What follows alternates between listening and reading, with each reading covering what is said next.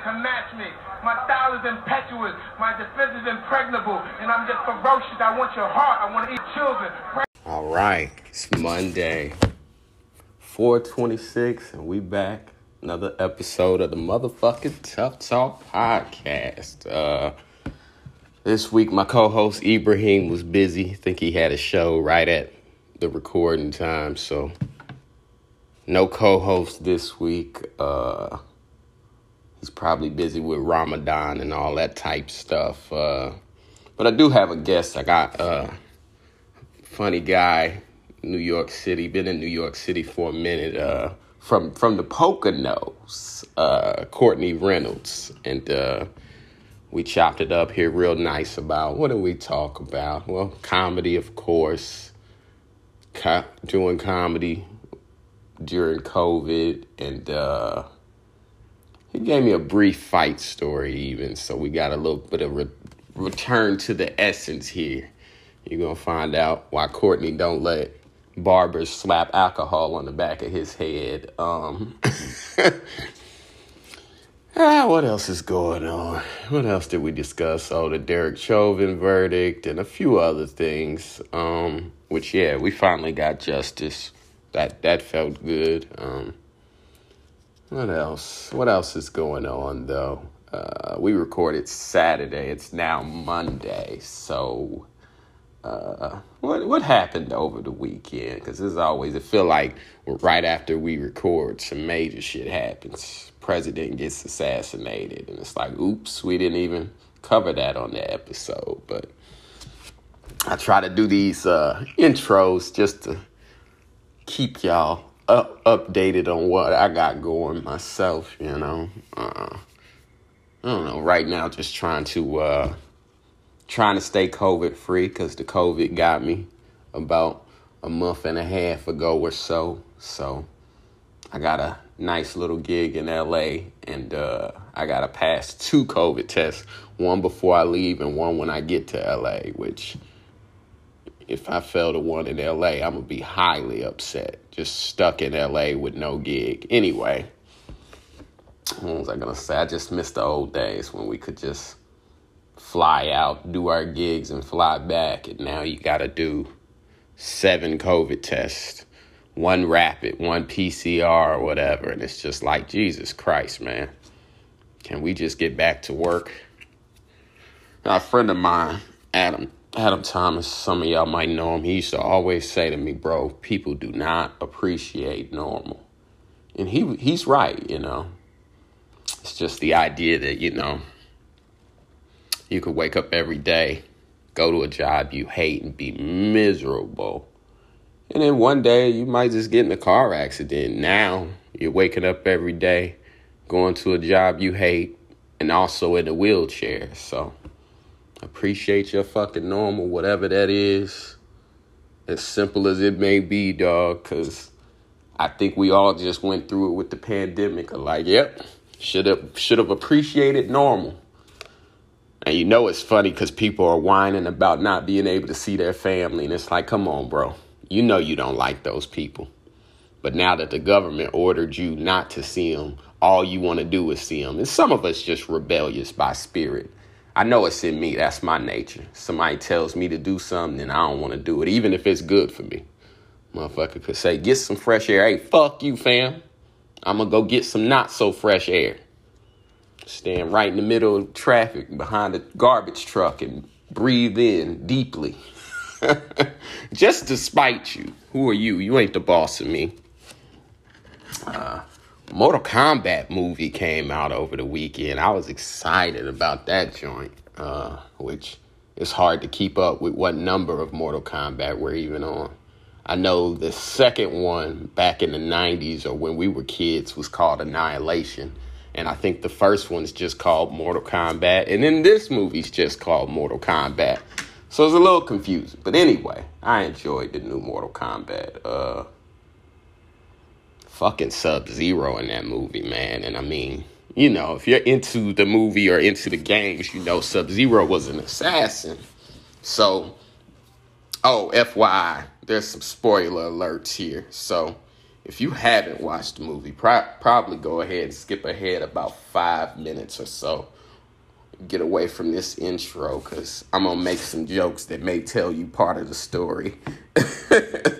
I don't know what to tell you if you haven't seen it already. You better create an email and get that free account for 7 days. But, yeah, Mortal Kombat came out, man. Dope movie. Follows the path of Sub-Zero. That motherfucker, all pun intended, he was cold as fuck in this movie, dog. Like, nobody wanted to smoke with him. Starts off with him killing Scorpion, and I mean, Scorpion was cold as fuck. You know? Him and Scorpion battle, and then, you know, he gets the best of him.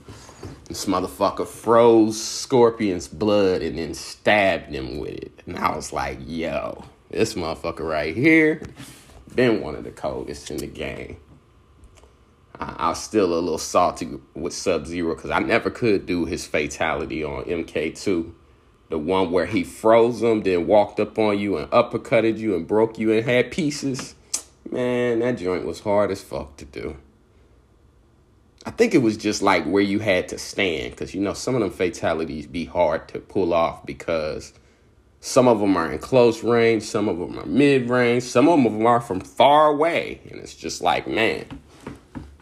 And don't let it be one of them where, you know, you got a whole block or something, or press jump and you fuck around and jump instead of up, down, left, right, C.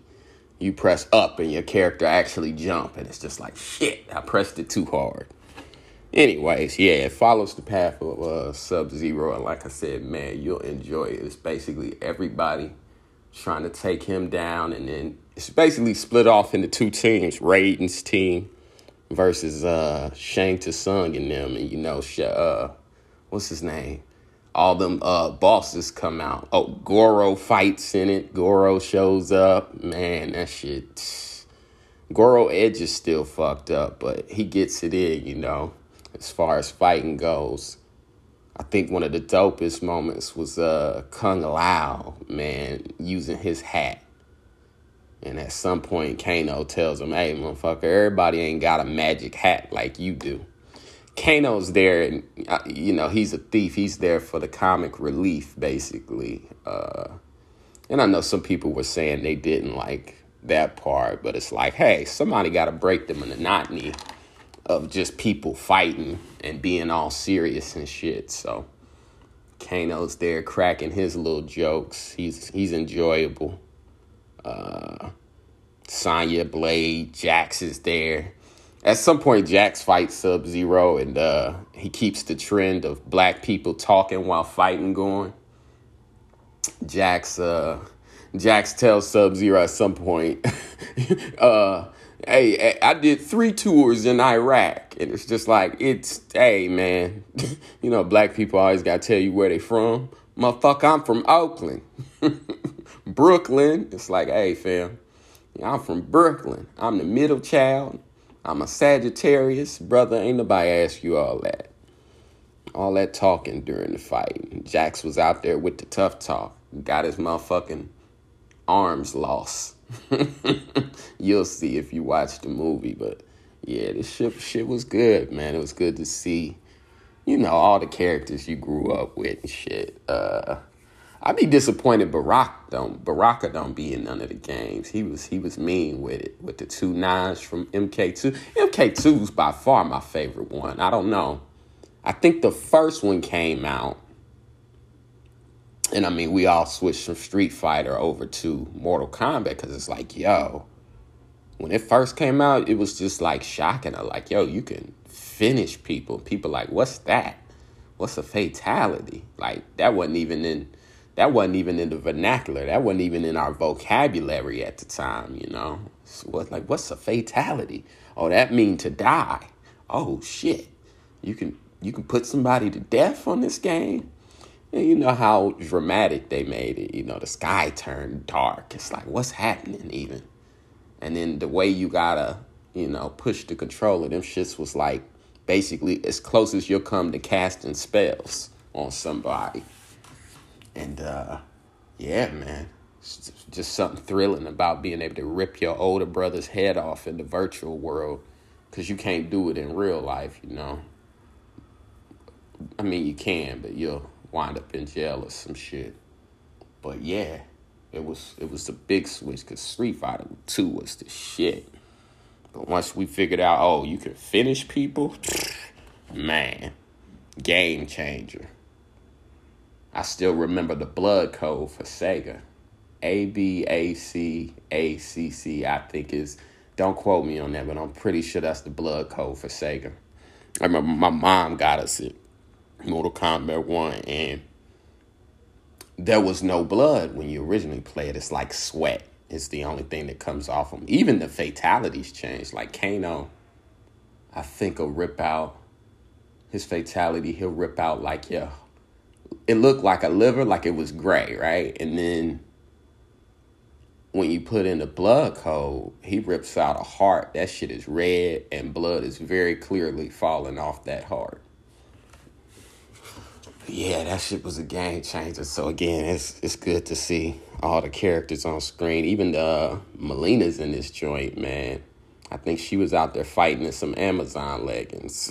I don't know though. Malia kind of had that little bubble butt on her, dog. She might have to hit us with that OnlyFans link, dog. I don't know what was up with her face though. She got those cuts on her face. I guess that's why she wore that mask, but. And now we all wearing masks. But, yeah, she got those cuts on her face. Like, almost like the Joker when he said his father said, "How come you don't smile?" So, yeah, maybe she got the same treatment as him. I don't know. But, yeah, the movie is dope overall, I'd say. Saw some people saying they didn't enjoy it. I'm like, I don't know what there was to enjoy. Some people want dialogue or story. I just was enjoying the fights. Like I said, Kung Lao sawed somebody in half with his hat. Him and Kano fought at some point. Oh, Cabal's in the movie. And he's pissed at Kato in the movie, so that's good to see. Like I said, they almost split off into two teams, you know, the kind of the evil squad with Shao Kahn and Shang Tsung and Goro and Melina and all of them, and then the good guys, Liu Kang and Kano, which everybody, there's the main character in the movie for some reason is a new character. I can't even remember his name, honestly. It's just like, who the fuck is this guy even? And that's the one place everybody agrees on about the movie. It's like, yo, whoever this new guy is that they follow, the main character, get rid of it. Like, who is this? Like, we didn't arrive at Mortal Kombat nepotism. It's Scorpion's nephew or some shit like that. Some long lost, his Scorpion's third cousin on his mama's side. And it's just like, hey, man, don't nobody know who the fuck this dude is. He's the only thing in the movie that I'm just like, I don't know. Anyway, he fought Jax at some point. Like I told y'all, Jax is like most black people. He talks when he fights, so that's hilarious. He said, "This is my third tour in Iraq." And it's like, I hate to tell you this, but Sub-Zero don't give a fuck how many tours in Iraq you did. Did you face that off with an Iceman? That's an assassin. Anyway, my only thing is I wish they mix in some of the other shit from the games, like the babalities. They always put all the fatalities in. It's like, give me some of them babalities and the animalities, which I think actually Reptile might have did, because Reptile shows up in the movie, but as a Reptile. Who else? Reptile, the animalities. Oh, and the friendships. It's like, shit, when some of these people meet, break off into a friendship. Oh, and when they finish People, the Sky Don't Turn Dark.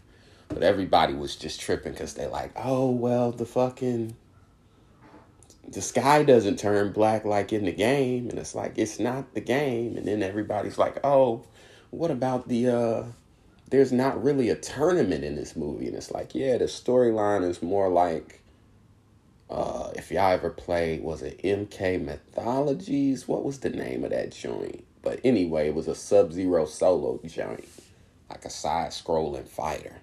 And it's like, yeah, it's more like that than it is the tournament and the whole nine. But it's some good fight scenes in it. What else then happened over the weekend? There's that. Oh, the Oscars happened yesterday. I did not watch, which, yeah, I had a friend. I was watching the Pacers play Orlando, and a friend called and, you watching the Oscars? And I'm like, no. That's the kind of shit I just read about the next day or look at the outfits and go, oh, okay. Motherfucker had on a nice dress. And that's the kind of thing. Like, yeah, oh, okay. I see. Lupita got a new hairdo. But you don't really sit down and watch it. You're like, oh, Regina Hall, looking good for 50. But, yeah. But that friend, he's in SAG, so maybe that's required watching for people who are in SAG. But everybody's a little salty because Chadwick Boseman didn't win. Some old white guy won for some movie that I can't even remember the fucking name of right now. And that's why I don't watch, because most of those movies they pick, I don't even see. I mean, I'm over here raving about Mortal Kombat, which I'm sure will score probably 2 on Rotten Tomatoes. Or no, on Rotten Tomatoes it's percent, so they'll probably give it like a 60. So, which is funny because critics always like shit that regular people don't enjoy. I mean, go back and look up the scores of any movie that you hold near and dear to your heart. Go back and look up Friday, and I bet Siskel and Ebert gave it 2 thumbs down or some dumb shit. And it's like, that's a certified classic, dog. Go back and look up The Last Dragon, and I bet that shit got 1 thumbs up. It's like, yo, in our hearts, that shit is 2 thumbs up. Don't matter what the critics write. Like, yeah, that movie Birdman or whatever, a few years ago, won. And I keep calling them the Oscars, but it's actually the Academy Awards. What the hell am I talking about? Oscars, Tonys, Academy Awards. Who's even keeping up at this damn point? But yeah, Chadwick missed. And I mean, obviously, him passing, people are upset because that probably will be his last chance to even win one. And yeah, you know, it's like, yeah. Unless they got some movies of him in the vault that they never released. I mean, maybe release his high school play or something. See if that can get an Oscar. But whatever, you know. 5 Bloods. What's my man name? The OG in 5 Bloods. Because Chadwick is actually in it too, and he gives a good performance. But the old man from Crooklyn, what the hell is his name? Oh, Delroy Lindo, that everybody feels like should have been nominated. He carried that movie. If you haven't watched The 5 Bloods. No, it's not about gang members in LA. But if you haven't, check out Spike Lee's joint. That's a good one. And yeah, Delroy carries it. And Chadwick is also in that one, which he dies in that one, which is somewhat symbolic. It was released right before he passed. So it's just like, damn. Anyway, what else happened this weekend? Meth and Red. Meth and Red did their verses for 420. Which I'm not a smoker. I actually wasn't high. But it was still really good. Probably would have been better if I was high, though.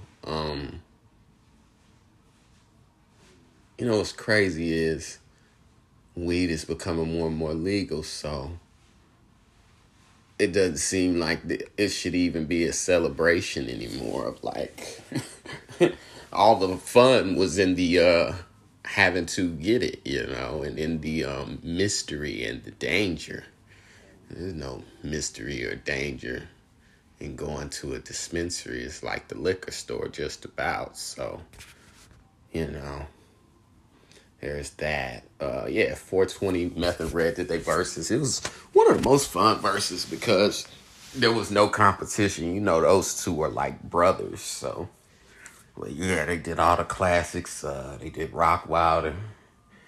Redman did I'll Be That. Method Man did METHOD and all that. And it didn't really feel like there was a battle or like anybody was trying to overshadow the other person. It was just good camaraderie and fun. And those two motherfuckers are funny. So they spent like 10 minutes just roasting Russell Simmons, which is so crazy because they feel like a group, but they were talking about how I think Kevin Liles put the two of them together just for promo purposes. You're Redman and you're Method Man, so y'all should be together. And they went on tour, and that whole thing developed from that. And I mean, shit, they got low key a cult classic in the movie How High. That a couple comedians in there, Mike Epps and LA comedian Scruncho, if y'all familiar with him. Go on YouTube and watch him roller skate on stage and all that. But he's Mike Epps' assistant pimping it. And that joint's a cold classic. Mike Epps putting the baby powder on his hands before he smacked people.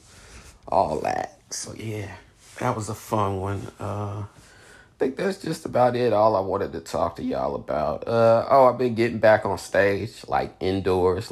So when I actually say on stage, I mean on stage, not on grass in a park under a tree with dogs barking and people playing frisbee and whatever else is happening.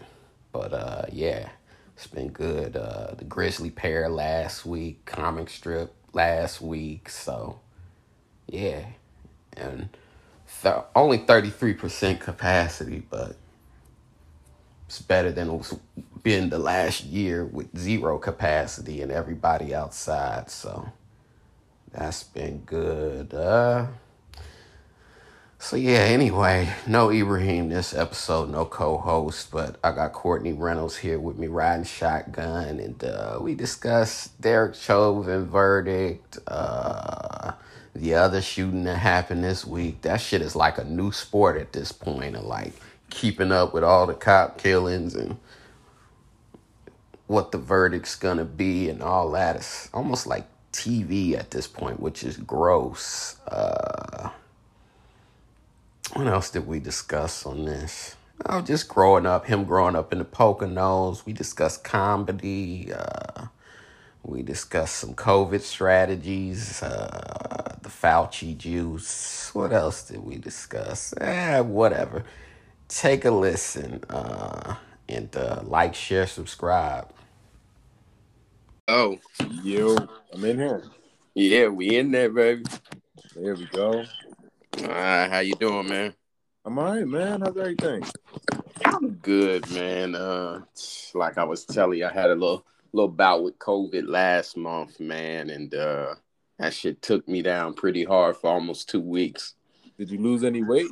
Did any good come of it? You know what, man? It's crazy because I did. Like, people keep telling me that. Like, yo, you look slimmer.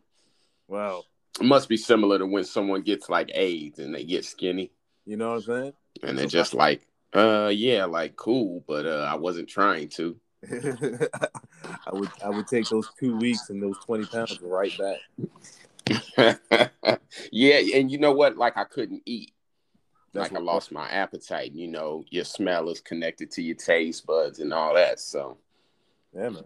I was just eating like soup just for the purpose of like having something hot go down your throat. Super pause, because wow. I didn't expect that coming from you. So, you could have stopped at going down, and I would have been like, all right.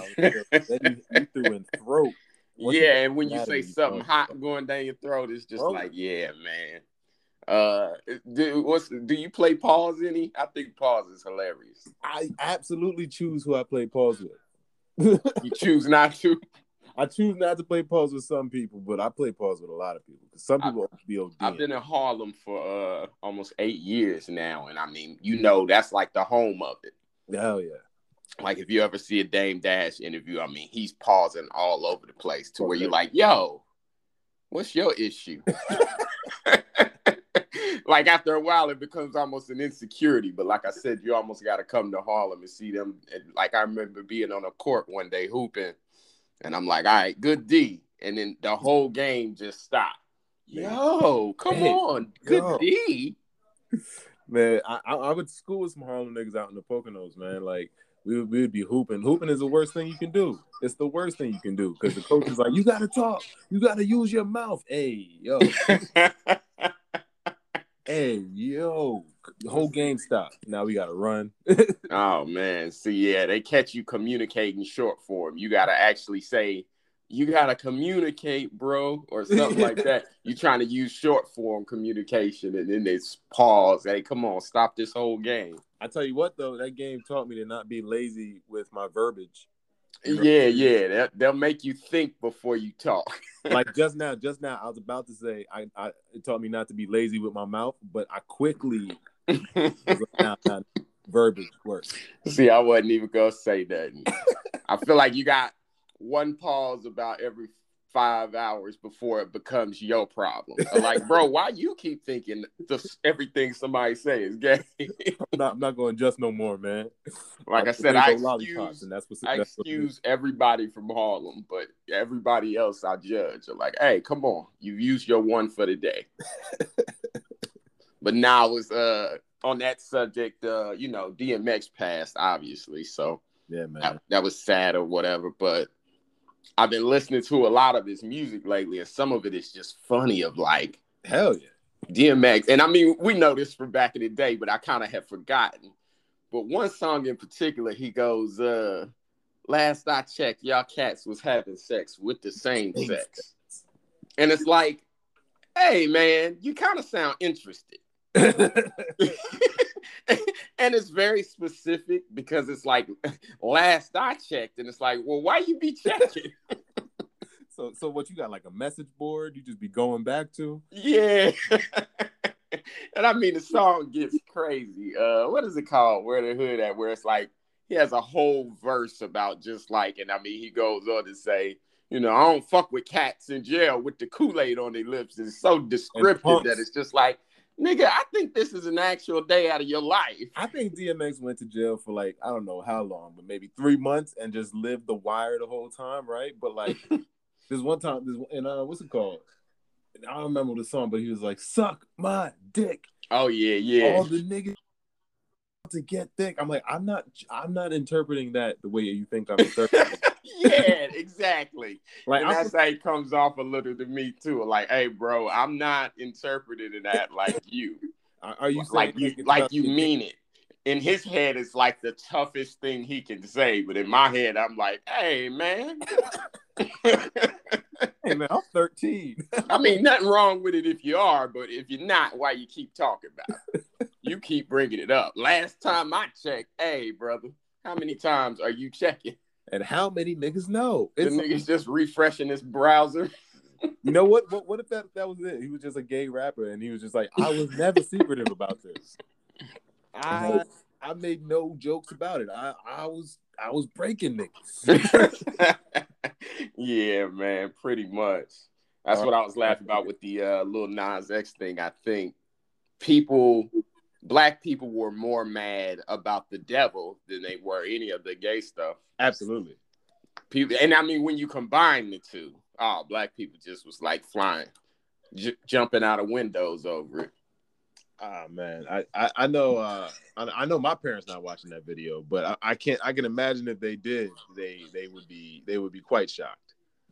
And that's the thing. It's like nowadays, like, there used to be like it came on MTV and you just happened to be at someone's house and you saw it.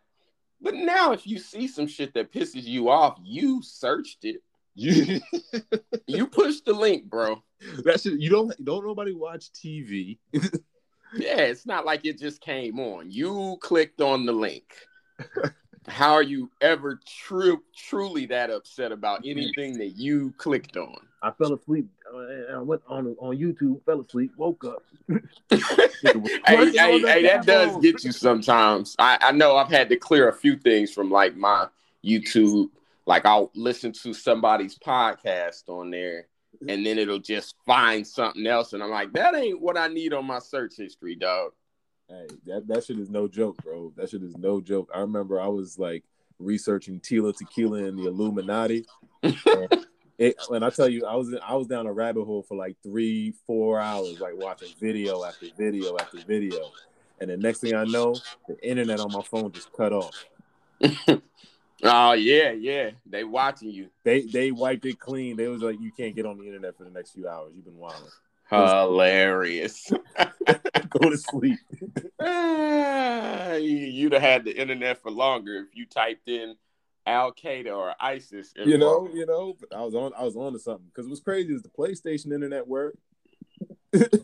That's so random. Tila Tequila and the Illuminati, but I forgot. She kind of like. I don't want to. I'm trying to find a word because I don't want to shit on her. She had a lot of different opinions. Yeah. She was throwed off for sure, but she might have been on to something. Hey, like Alex Jones was. I mean, he was right about one thing. All that Hollywood incest and pedophilia and Epstein and them. Mm-hmm. And I mean, I ain't gonna say he was 100% right because that Pizzagate shit. You get 2%. But yeah. But I think it's more like one of them things where a broken clock is right twice a day. Right. But it's like, what about all these other hours? Like I seen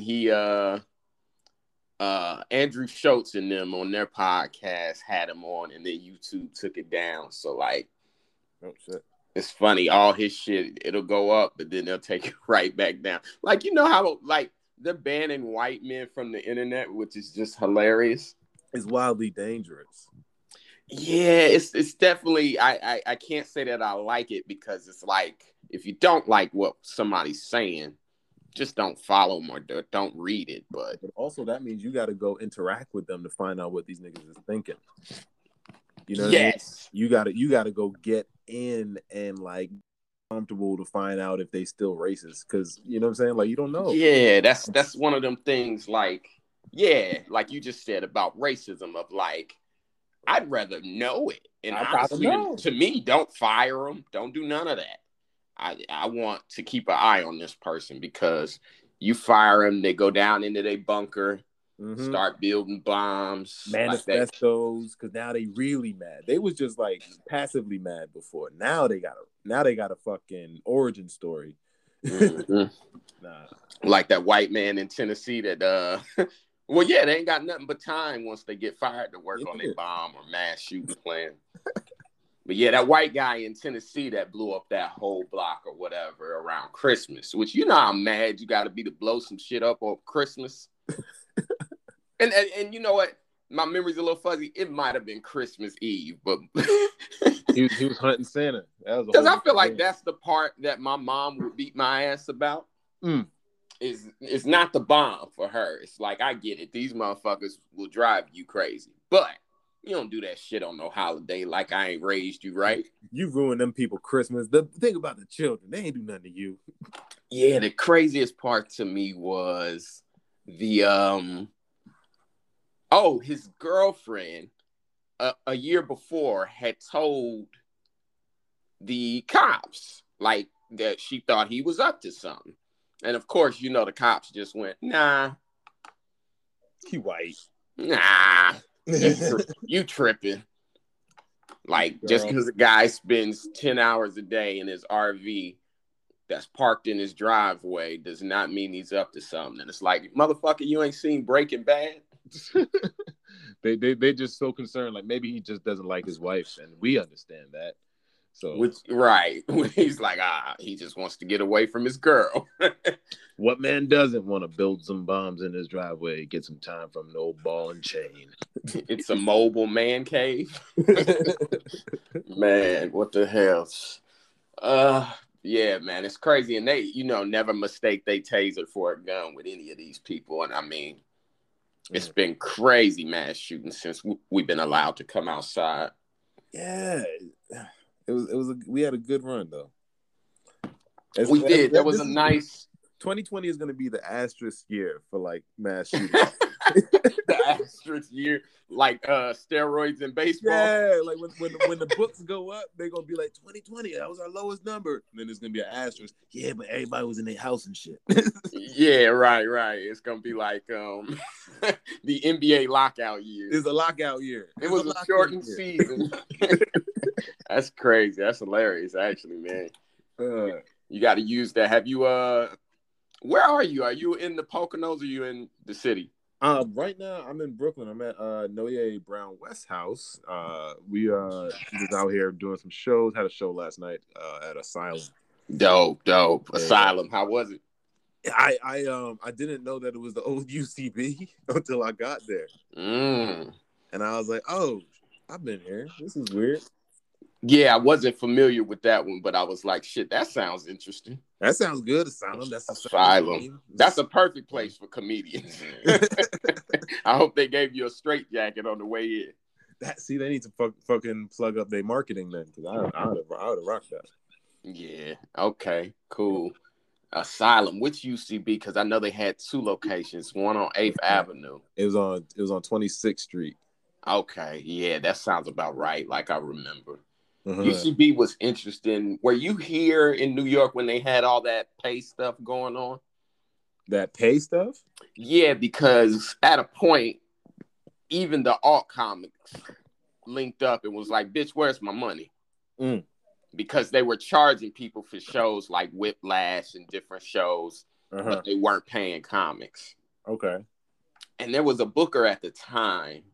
Oh, he booked The Laughing Devil, Hofstetter, that said, and this was an interesting perspective, I thought, from a club owner, but he said the reason he pays is because he wants his show to be quality.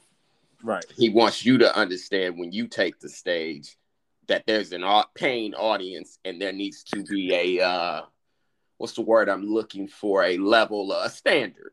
Yeah, professionalism. Right. Because, sometimes you see cats and they and it's usually a cat with a lot of credits or whatever, and they got the sheet of paper, and it's like, oh, this is an open mic to you. Yeah, disrespectful. Which, yeah, a lot of times, being a comic in the city, you say to yourself, well, damn, I'll get up there and do my best. So what do you want? You want a newer comic that is going to do their best, or do you want a comic with a bunch of credits that treating your shit like an open mic? Yeah. That is an age-old question. That shit's still a valid question. Well, I guess balance is just the thing, but with so many of these shows, you don't see any balance. Right. And it's just like, all right, well, you're booking everybody with credits, but you don't even have any credits. You ain't got no horns. Yeah. You had said something recently about, what did you say? Something about the clubs and only white guys want to see the clubs reopen. Oh yeah, man. Only these old white dudes really dying for these clubs to come back open. Like, we've been fine. You know what I mean? Like, it's you feel like we always had to hustle and get it and scrape it. This ain't nothing new to us. Like, you white dudes was booked at 4 clubs a week. Get it out the mud. That was your love. That was your lifeline. Now, Broadway ain't got any spots. They ain't paying as much. And don't nobody that book a bar show know you. So now.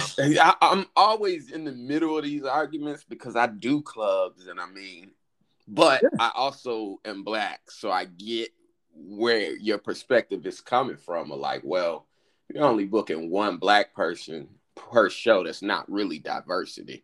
Right. But you do clubs, but niggas still know you. So that's you. Well, yeah, I do both. I do all of them. But and I don't think clubs are all bad. Like I said, I think there's definitely advantages because me either. If a place is open 7 nights a week and they're doing 2 shows, we'll say per night versus, bar show might be once a week or every other week, once a month. Yeah.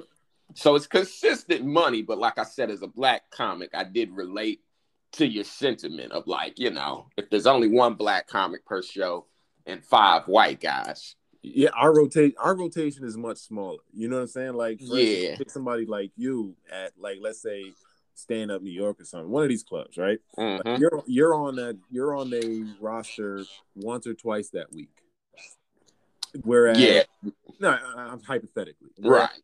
some other guy is on twice a day.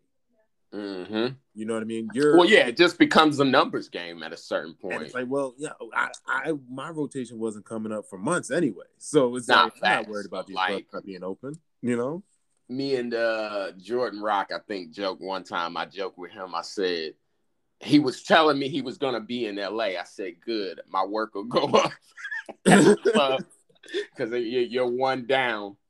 yeah. Which is funny. Like, the best way I ever heard it explained was me and a friend we was kind of going back and forth about the one black person at a time thing, and he said, you know, in comedy, kind of like basketball, black comics play center.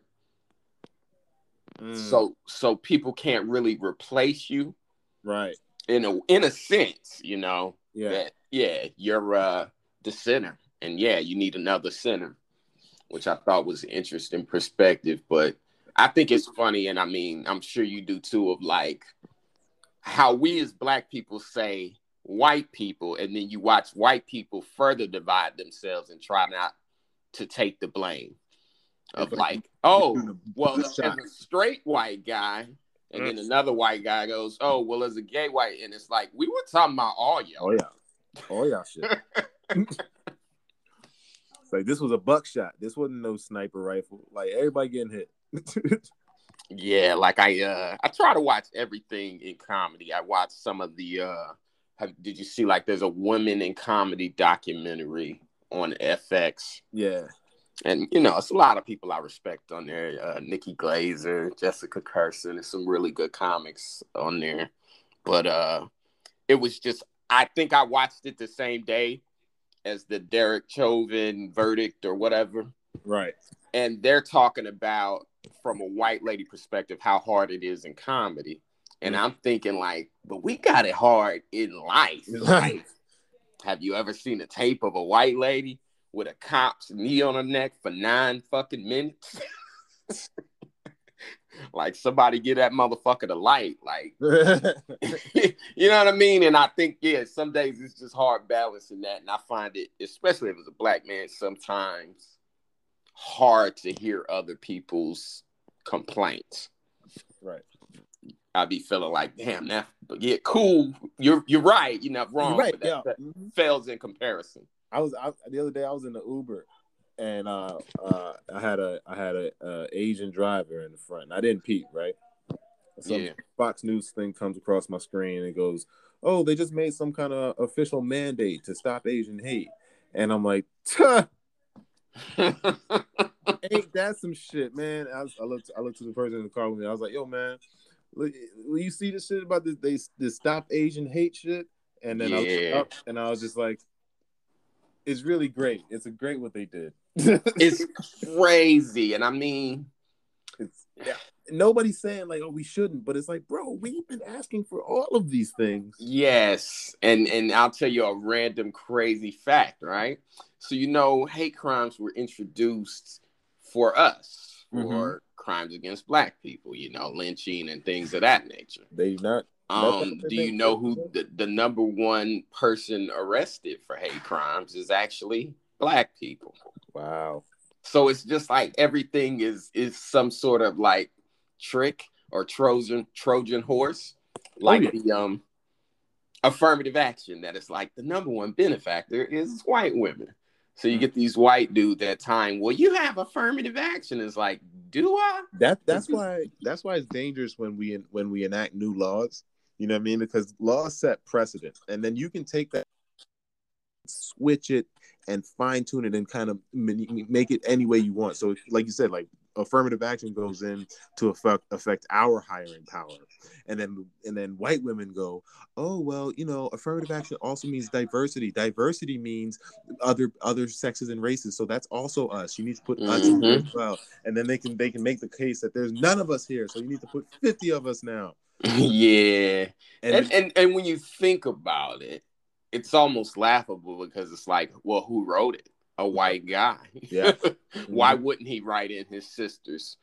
Some loophole, some loosely worded loophole. Like it's never like, hey, this is for black people, only for black people. It's like some loosely worded generalization of humanity.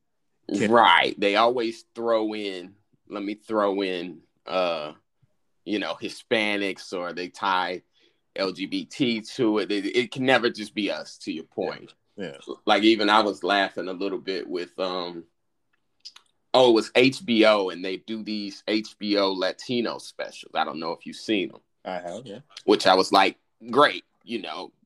Friends of mine have got them. Alex Carabana, different people. Very happy for them. But I did say to myself, what happened to Black and Brown? Because on our side, it's always Black and Brown. And when you think of Def Jam, it's like they were included. Right. When you think of Comic View, they were included. Yeah. So I'm just looking at it going, all right, well, I guess we on our own. What happened to that Black and Brown? I feel like it's just biology and chemistry, though. We are an inclusive people. You know what I mean? Whereas a lot of other, if we just talk about tribals, like the Neanderthals, the Mongolians, whatever, like they were like a hoarding, like we stay together. Just we were like, hey man, come use our math, come use our spices. That's what ended up getting fucked. So like spices. What ends up happening, like even now, Def Jam and Def Comedy Jam and the BET show, Comic View, we're like inviting them to come see us, come join us, come sit at our table. And they're just like coming to our table, stealing our food. And because it's all just Def Comedy Jam, they're just recreating that same vibe somewhere else and then saying, y'all can't come. Yeah, a little bit, man. And I mean, when you think of somebody like Gary Owens, it's just crazy to me. Man. That it's just like, wow, 20-something years. Black people, I've been to black church. All right, man. For him not to have and this might even sound weird, but for him not to have like a bunch of black like younger comics or whatever, like in a camp somewhere, like just like it's beyond me. I don't know. We'll switch gears here a little. Yeah, I'm getting mad. No. How long you been doing comedy, and who inspired you to do comedy? I've been doing comedy, it's like 8-9 years now. 8 or 9. I love when people are just like, shit, how long I've been? It's been a while when you just are like, it's fuzzy. The Lakers won the championship that summer, I think. And yeah. I think we drafted Nerlens Noel. Oh, man. Don't bring that up. And I said, fuck this. I'm doing comedy. Trust the process, right? Nigga. Yeah, I started like 2012, I think. And what city did you start? I started Philly. Okay, cool. Philly. My very first show was at Helium Comedy Club. Helium, and it's still there, man. It's still there. It was an open mic. They had Tuesday. You could sign up online. I signed up online for like a month. And got up on stage. I was wearing sweatpants like an idiot. That's hilarious. I was wearing like my favorite sweatpants shirt sneaker combo because I was like, I want to be mad comfortable. Yeah. That's funny, man. Because I did that this week. I had a nice little audition for something, and I was starting to go real nice. I had like a jean jacket. Then I thought you never wore this fucking jean jacket before. So I'm like, you're not going to be comfortable. It's all stiff. You haven't broken in. Yeah. And I saw the shirt. You have that shirt you took off last night just sitting on the chair. And I'm like, that shirt's broken in. I'm wearing it again. Hell yeah. Because I'm comfortable. So, yeah, sometimes being comfortable is the move. Y'all get good audiences out there in Philly at open mics? From what I remember, actually, yeah. I mean, that open mic, not so much. That open mic would usually be like mostly comics and like their mom or whatever. But like the open mics that I remember, like Raven Lounge, that was like held down by like Chris Cotton and R.I.P. R.I.P. Chris Cotton, man. It's been like a year, man. I miss that dude. That was a great dude, man. And yeah, man. So though the Raven Lounge was like probably the best open mic, and that shit got great attendance. Like that was dog. Me and Brian Grassi was doing the show there. Matter of fact, you was on one. I was supposed to be on one. Now I'm just remembering. Oh yeah, and you sent us Shane Gillis, which that motherfucker came through. Man, hey, I knew he was still down there. I'm like, hey man, he'll be good. And it's almost prophetic because like all the trouble he caused with the whole SNL thing and his podcast, that was kind of how he came across of like what they call him, the bull. The boo. The bull. Oh, the bull. That's Yeah, his nickname. And yeah, he was knocking over shit. He was breaking shit because he went up on our show and he was kind of doing that thing and like, fuck this show. Yeah. Look at you guys. And I think at the time, I wasn't aware of his persona. So I'm thinking, who's this motherfucker? But I think we forget his comics. Yes. Like comedy's like wrestling, right? Yeah. And some people are heels. Heel. Yes, but I didn't know that. So I'm like, why is motherfucker shitting on my show? I'm paying them. I'm paying you. And he kind of came over to us and was just like, hey, man, give me my money because I think there was a game on and there was a big, like, Philly game on. Yeah. And he told us the game was on and then he just bounced.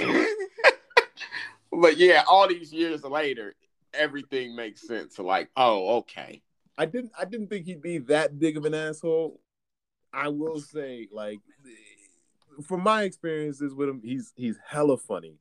Listen, I thought he was funny. I just wasn't aware of his persona. Right. And his persona is hard to get around sometimes. And it's weird too because some people, that's their persona on stage, but they don't carry it off. That's what I was about to say. He's a guy. He's just a guy also. And I'd go as far as to say I don't even think that's his persona. I think that's who he is. Right. But I just wasn't aware. So it was like, oh, this motherfucker's a heel all these years later. Yeah, man. But yeah, man, Raven Lounge is fucking great, man.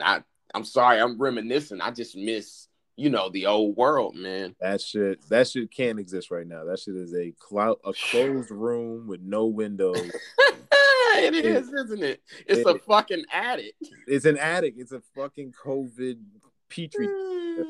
Yeah, flowers in the attic and shit. Yeah, man. Damn.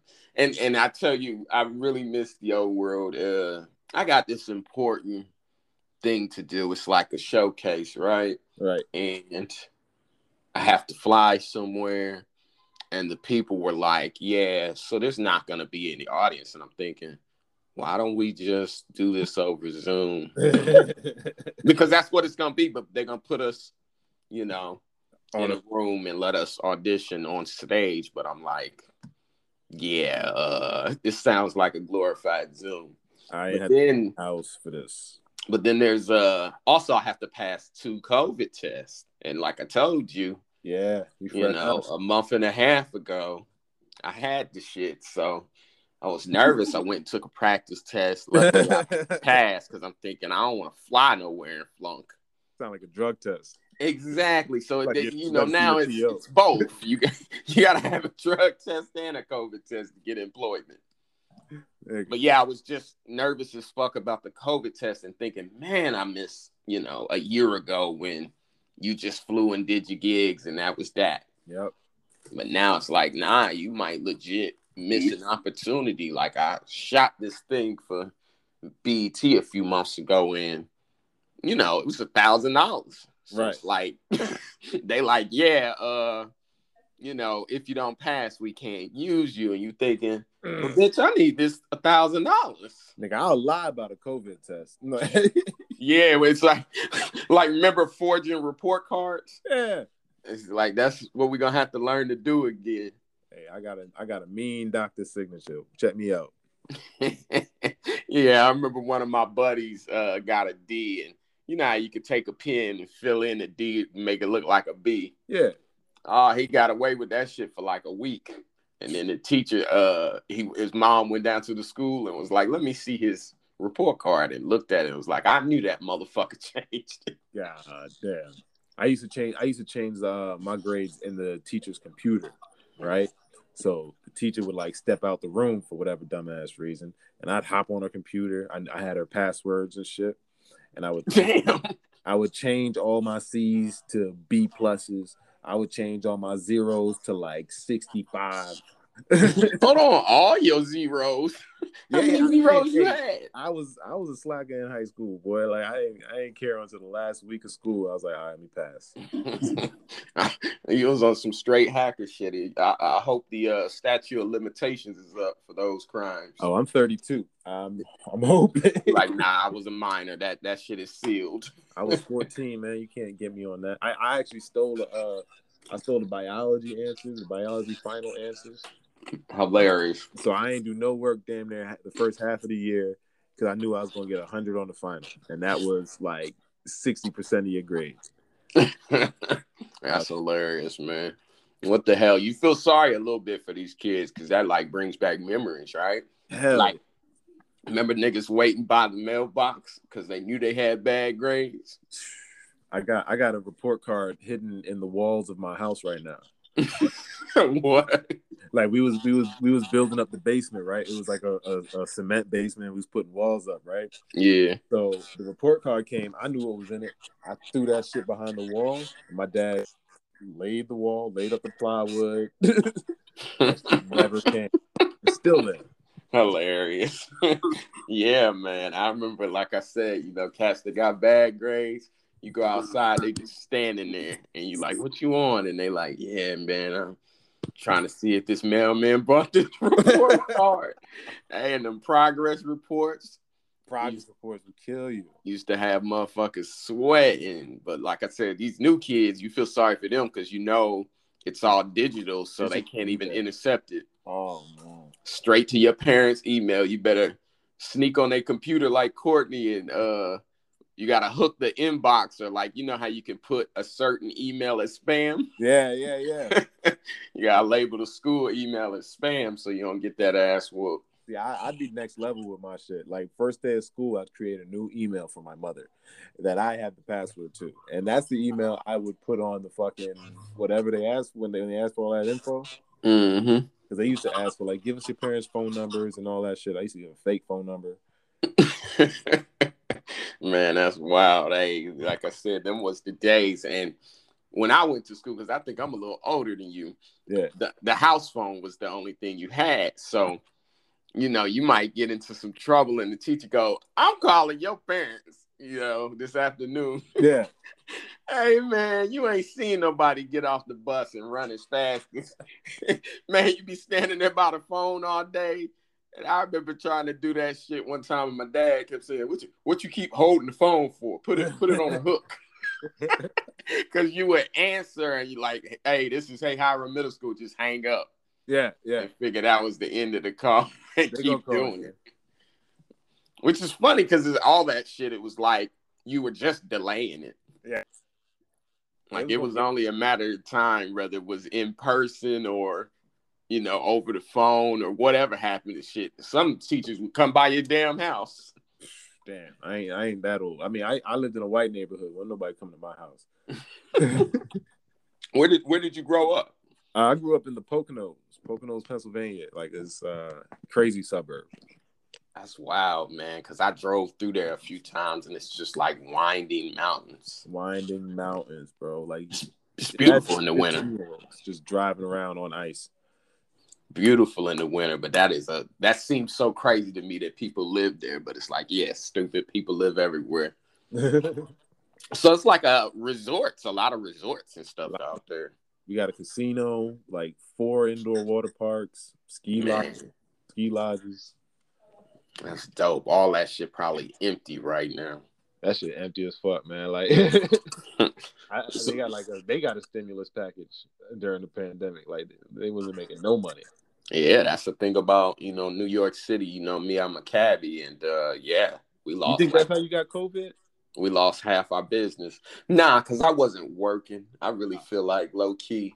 I don't know where I caught it out here in these streets, but it's crazy. I haven't worked a few months, so. Said they got COVID, they be like, man, I was in the house. Yeah. And see, that's the thing about like, with the STDs and stuff is at least there's like a suspect list. Yeah. And you can narrow it down usually to 2 or 3 people if you're not disgusting. Yeah. But with this thing, it's like, was it the lady in the elevator? Maybe it was that dude at the grocery store that coughed. That nasty ass little boy. It's wild tricky. Even like little kids, I've been seeing the signs that they're like, yo, if they over, I think like 3 or 4, they gotta have a mask. And it's like, yeah, but how you know? Because you know when you ask the mama, she gonna hit you with the, oh, he's 73 months old. You like, yo, you got I need years, ma'am. But yeah, you know what I just thought just hit me was, remember when COVID first came out, that tiger in the zoo, in the Bronx Zoo, had COVID. Oh yeah. But so now I'm like, I wonder how that tiger's doing. That must have been a lie, because I also read that pets and animals can't get COVID. Yeah, it always read a little funny to me. I was like, what the fuck? I think it got a dirty nose swab. They should have gave them animals to Johnson & Johnson, because I always like that people make stuff like they make it, well, they'll act like a certain number don't matter, like those aren't people. What do you mean? Like when something happens, like the Johnson & Johnson killed, I want to say like 3 people. Right. And it was a bunch of blood clots in women. Right. Well, I think it killed 6 people, actually, I read. But anyway, people will just go, well, it's only 6 people. And it's like, yeah, but if you're related to one of them 6 people, that's the only thing you care about. Which is like, yeah, sometimes, like I said, I hate when people pull numbers, because it kind of dehumanizes. Like, I'll never forget, you know how my Facebook be. I was talking about Alex Jones and Sandy Hook. Now, I wasn't defending them. I thought it was kind of funny, of like, this motherfucker crazy as shit. Crisis actors. But anyway, this guy comes in, and I mean, obviously, in New York is the tri-state area. And he was saying his wife worked as a counselor near the school, and she has to counsel a lot of those parents and kids. And I mean, he just went the fuck off. It's just like, that guy needs to fucking be in jail. So to my point that I was saying of like people just running numbers or, conspiracy theories to a point where it's like, hey man, that was real people. That shit happened to somebody. Right. So at a point, it's like, well, easy for you to fucking say. Yeah, the numbers make it easy to call it a statistic. You know what I mean? Like, yeah, we'd be like, oh, so many people died from COVID, and this number. If that number was lower, we wouldn't care as much. You know what I mean? Right. Which we saw a lot of that this week with the other shooting there. The girl, what was her name? Ma'Khia Bryant. Right. Yeah. And had the knife, and then she was very close to that other girl. Right. And a lot of people were like, well, something. And it's like, well, if that's your daughter, what do you want to happen? And I think, not to say it was right or okay, because like I said earlier, it's like, yo, y'all let these mass shooters walk. Right. So, you telling me Dylan Roof can have a shotgun or an AR-15, but the black person can't even hold a knife. I mean, you know what it is? I was having this conversation with my girl, and I was like, I don't, you know what I mean? Like, I would hope that, somebody was like, oh, you really can't shoot somebody in the leg. That's real impossible. But I'm like, I would hope that he would pull his taser out. Get something. Fire a shot in the air. Someone said that's illegal, but I'm like, something to let them know, like, hey, game time is over. Fire a shot at the ground. You know what I'm saying? Something. Hit the ground. And you got to do something to let people know game time is over. I don't know. Like I said, if that's your daughter, and I mean, I know you said the right thing in that situation, and I think everybody was arguing about it. It's like, there is no right answer here. There's no right answer. None. This is just tragic. We just know what the wrong outcome is. Yes, the wrong outcome was obviously her being shot. But like I said, when you personalize it and go, what if that's your daughter? Then the answer becomes a lot more clear of like, hey, maybe I'm okay with that if I'm related to her. Right. But like I said, obviously it was tragic. And I'll tell you what it reminds me of. Obama, when he was running, I wasn't really sure, but I kind of knew I'd already voted for him because he was black. And he did an interview on 60 Minutes, and he had promised to pull the troops out of Iraq. And the guy asked him, he said, well, you ran on a campaign of getting the troops out of Iraq, but you're sending more to Iraq. And Obama looked at him and said, sometimes the choices aren't between good and bad. The choices are between bad and worse. And that's how I saw that situation of like, there's no good answer here. So we could say that worse could have been that little girl with the knife kills the girl, and then that little girl with the knife ends up going to jail. Now that's two little girls' lives.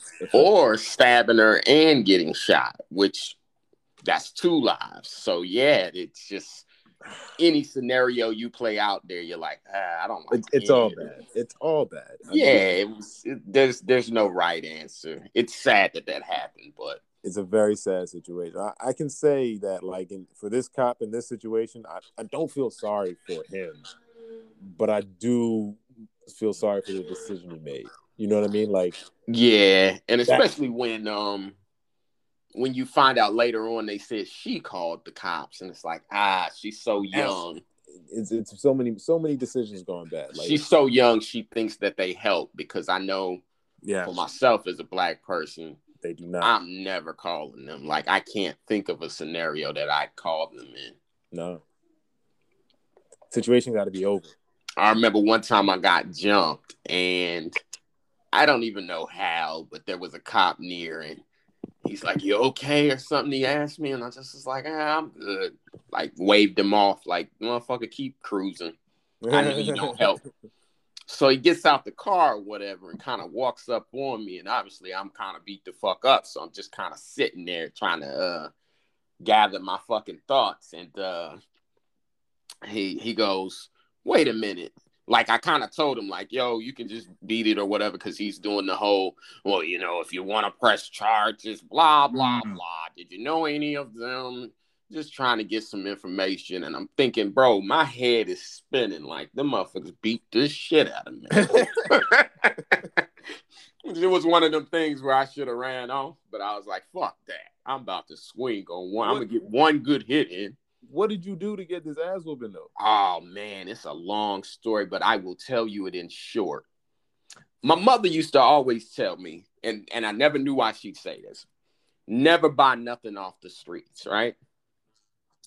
So you remember back when they had them Trio phones, the smartphones?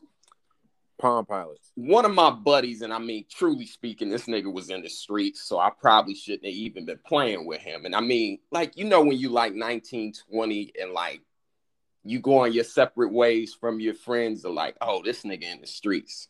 Yeah. Let me not hang with him, because that ain't really where I'm trying to be. Right. Trying to do comedy and shit. But anyway, he had a friend that was even more in the streets.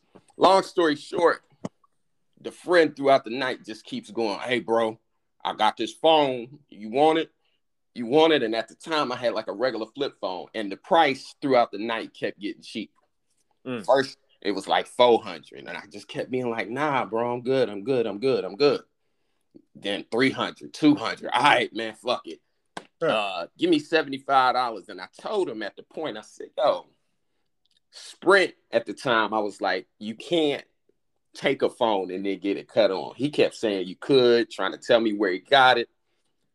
Really, I think I got tired of that nigga talking to me. And we was in a car. And then like later on, we went to a party. We was drinking. So I think my head was spinning a little. And at a point, it was like, I get this nigga the money so he can shut the fuck up. So anyway, I like I said, once the price hit like 75, I said, fuck it, good deal. I said, so I give you half, and I give you the other half when it get turned on. Sure enough, the shit could get turned on. Whatever. I figure it's a loss. Charge it to the game. Or like, fuck it, I don't care. It's like $35, $40, whatever the hell. So anyway, long story short, my friend was a punk and kept letting this nigga punk him and be like, yeah, man, put me on the phone with your mans. And Oh he man. kept calling me, and he would be like, "You owe me $40." And then like he tried to pull some mob shit. Was like, matter of fact, the tax on that is going up. So each day you don't bring it to me, and I'm like, nigga, hey. Anyway, at the time I lived by myself, and I had like a little studio apartment, and my girl be coming through and shit. So I got to thinking, and I knew these niggas was for real street niggas. Like these niggas do kick doors, all that. So I'm thinking like, I'm not really afraid of him. I'd rather go see him than let him find me. Right. So I just pulled up on his street on some wild shit. Walked up on him like, "What's up, cuz?" Oh no. Hit him, all that. Oh, when I hit him, like it seemed like 15 people came out this house. Ew. And I mean, yeah, I might have got in 2 hits. And it was one of them things of like, my man told me later on, he goes, "Yeah, dog, they hit your ass with a shovel." Because I don't even remember the shit. God. So anyway, and I mean, this nigga was a bitch. That was part of it. Because He like, was there? Yeah, because he let me get jumped. Yeah, he just told you got hit with a shovel. Like, I remember him, like, you know how you can see somebody kind of move out the way? Yeah. And I was like, this nigga. But it was one of them things that, like I said, we was going our separate directions, and I kind of wanted to get rid of him anyway. Right. So that became a good enough excuse. He still used to call my phone, and I'd just be like, ignore. Like, it's over, bro. Like, we was cool in high school and shit, but after you pull a move like that, because to me, you could at least said something. To me, I almost ain't really gonna fault you entirely for letting me get jumped, because I did pull up like I was the last action hero. But you wasn't supposed to keep letting him call me, and that's what I told him. Like, you just scared of this motherfucker? Right.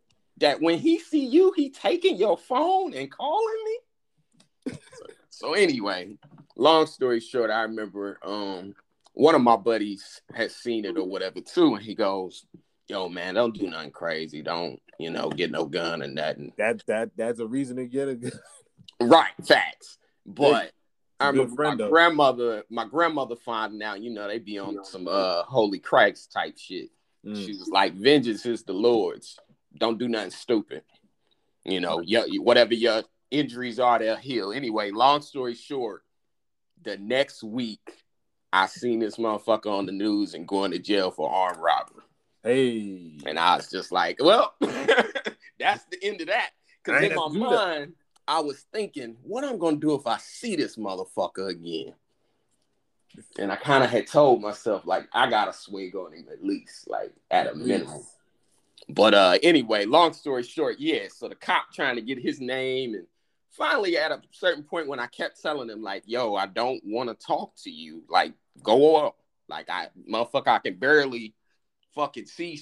You know what I mean? Right. He goes, "Wait, did you owe those guys drug money?" Wow. And started like hassling me and like trying to question me about who I was. "Let me see your ID. Do you have any warrants?" And I'm looking at him like, they took everything I had, right? Like, they flipped my pockets, all that. Yeah. Like, the fuck do you want from me, you went up man? there with money in your pocket? Damn. Nah, I think I had emptied my wallet to a point of like, I got about $5 on me. And you know what's so funny is like how you have this fuzzy memory type shit. I kind of remember them hitting my pockets and going, "Broke ass nigga." Yeah. But it was like, nah, I know this is a suicide mission, but I'm gonna show your ass I ain't scared. Hey, they probably was like, "Man, he don't owe us no money no more after that." He good, but we gonna whoop his ass every time we see him. Man, they ass is probably still in prison, dog. Lord willing. That's why a lot of times in comedy, when people be telling me like I'm offended, I be like, bro, got hit with a shovel. You ain't seen offended. To the point where, where we from, it's like, yo, words, like, you can't let a word hurt you. We know people that real things have happened to. So, all right, man, I told you my story. Have you ever been jumped? I ain't never got jumped before. Good man, and don't. It don't sound fun. It sounds like you always think it's gonna go one way and it never go that way. Yeah, it's usually somebody just either A, the group has it out for you, or B, like in my scenario, you think you're gonna catch some kind of one-on-one and it turns out to be an ambush. Or like, yo, you was really doing too much in the presence of somebody who had backup. You planned this poorly. I mean, it'd be easier if like we all wore jerseys and you knew like, oh, okay, he's wearing a red one and those other four also wearing red ones. It's a 10-on-1. All right, I'm going to go back to the car. But when everybody's got on jabots and white tees, it's kind of hard to see it. Like, yeah, they might be his mans and they might not. But like I said, they came from all corners of this house. I'm like, hey, where are all these people coming from? I ain't never had enough enemies to get jumped. But you did say in the Pocono, so you grew up in like the resort town. Well, don't soften my hood now. All right, it was soft as hell. But I mean, like all the fights I got into was like because of like my like anger issue type shit. Like I was an angry kid. I was an angry little kid till like 8th grade. I chilled out, but like anytime got you some Prozac. Now I got my ass whooped by my dad. Oh, you tried to fight dad? Oh no, I ain't fight dad. I got organized ass whoopings. Okay. I would get in trouble at school or some shit, and then I go home to like 2 weeks of ass whoopings. Like I did this shit Monday, I'm getting beat for it for 2 Mondays. Yo, that's wild. So I straightened up like my anger issues. I just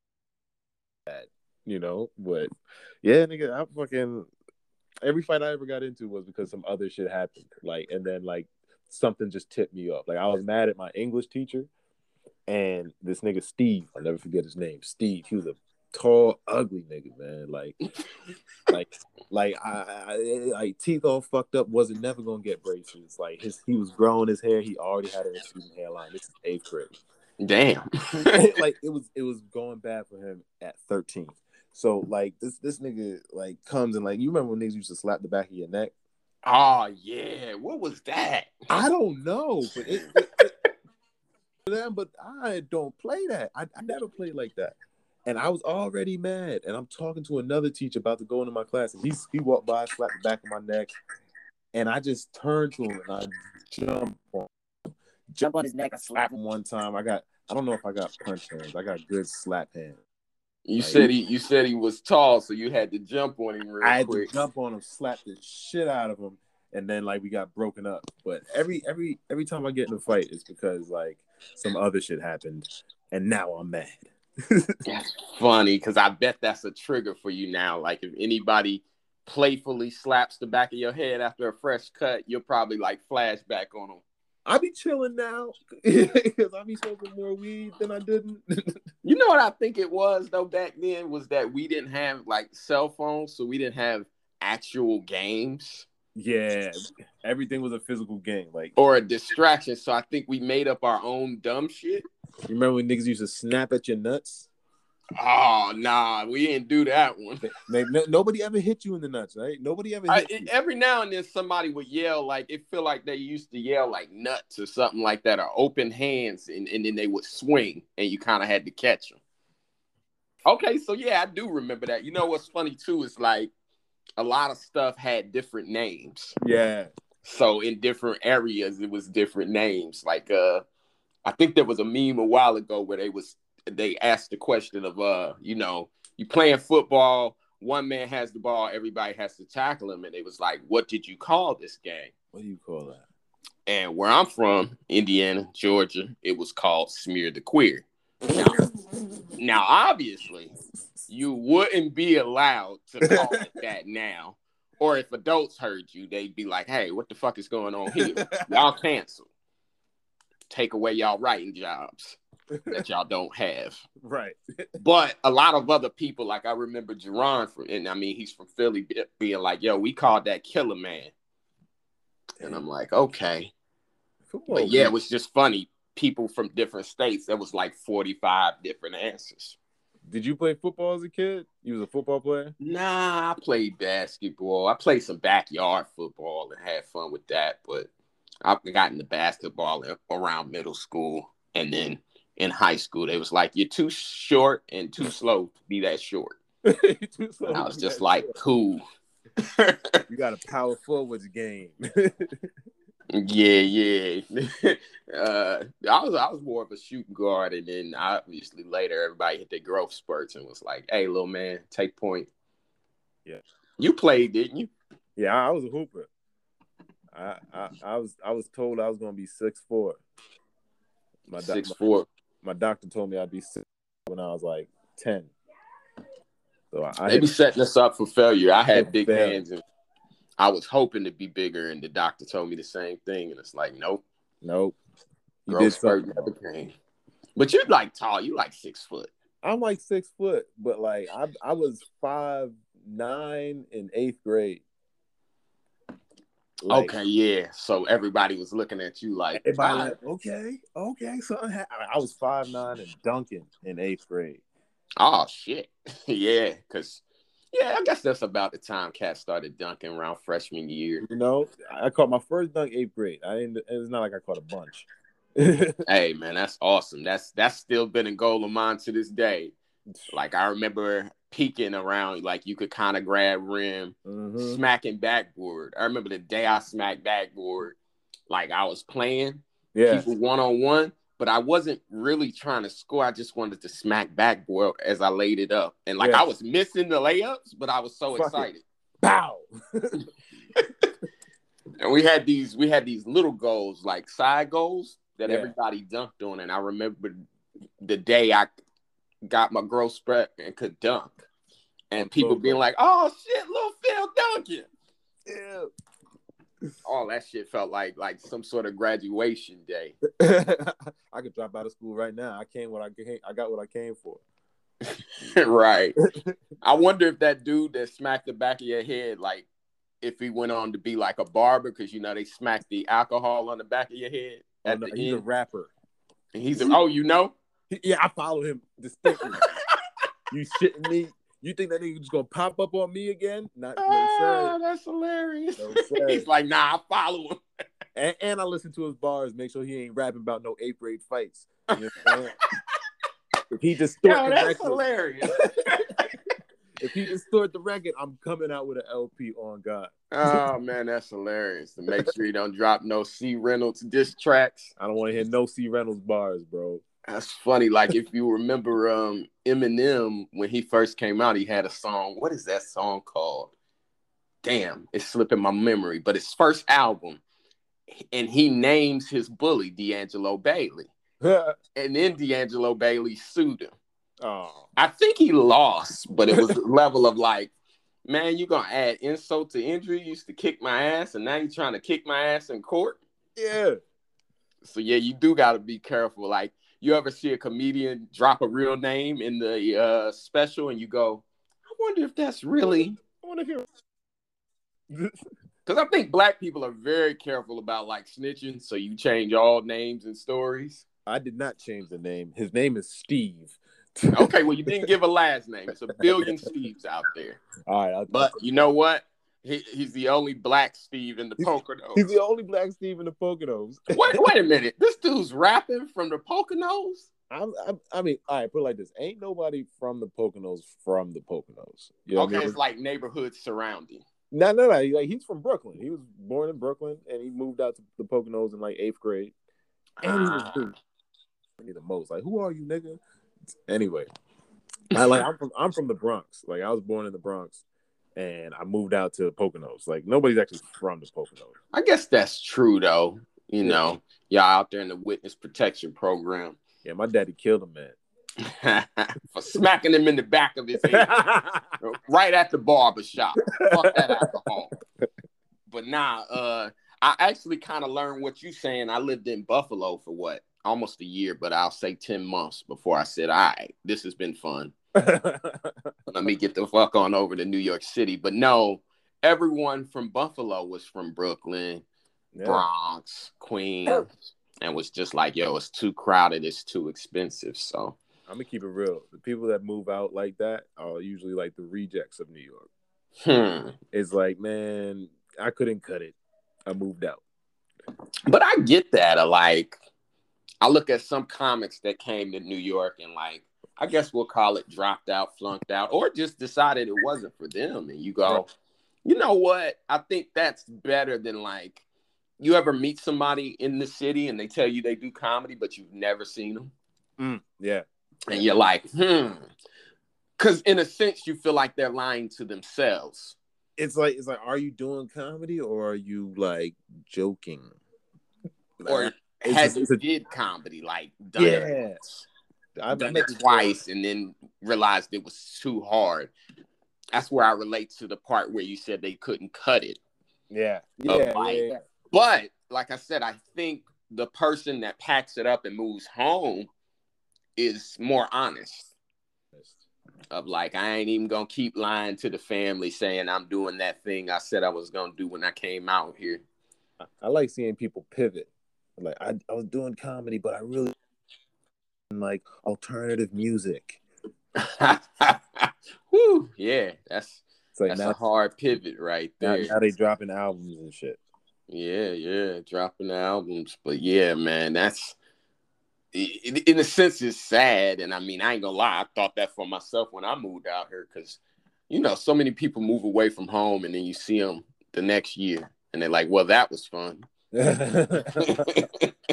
And it's just like, damn, man, a lot of tragic stories. But I've been lucky. I only had one roommate for 8 years, so yeah, I got super lucky. And I mean, he's a comic. He was doing comedy before, and then stopped like 4 or 5 years in. So again, somebody that I think is more self-aware, because like I said, it'd be a lot of people lying to themselves. Oh, man, dude, it's I remember I said this. I remember what comics I said this in front of, but I'm like, sometimes we need to just like thin the herd.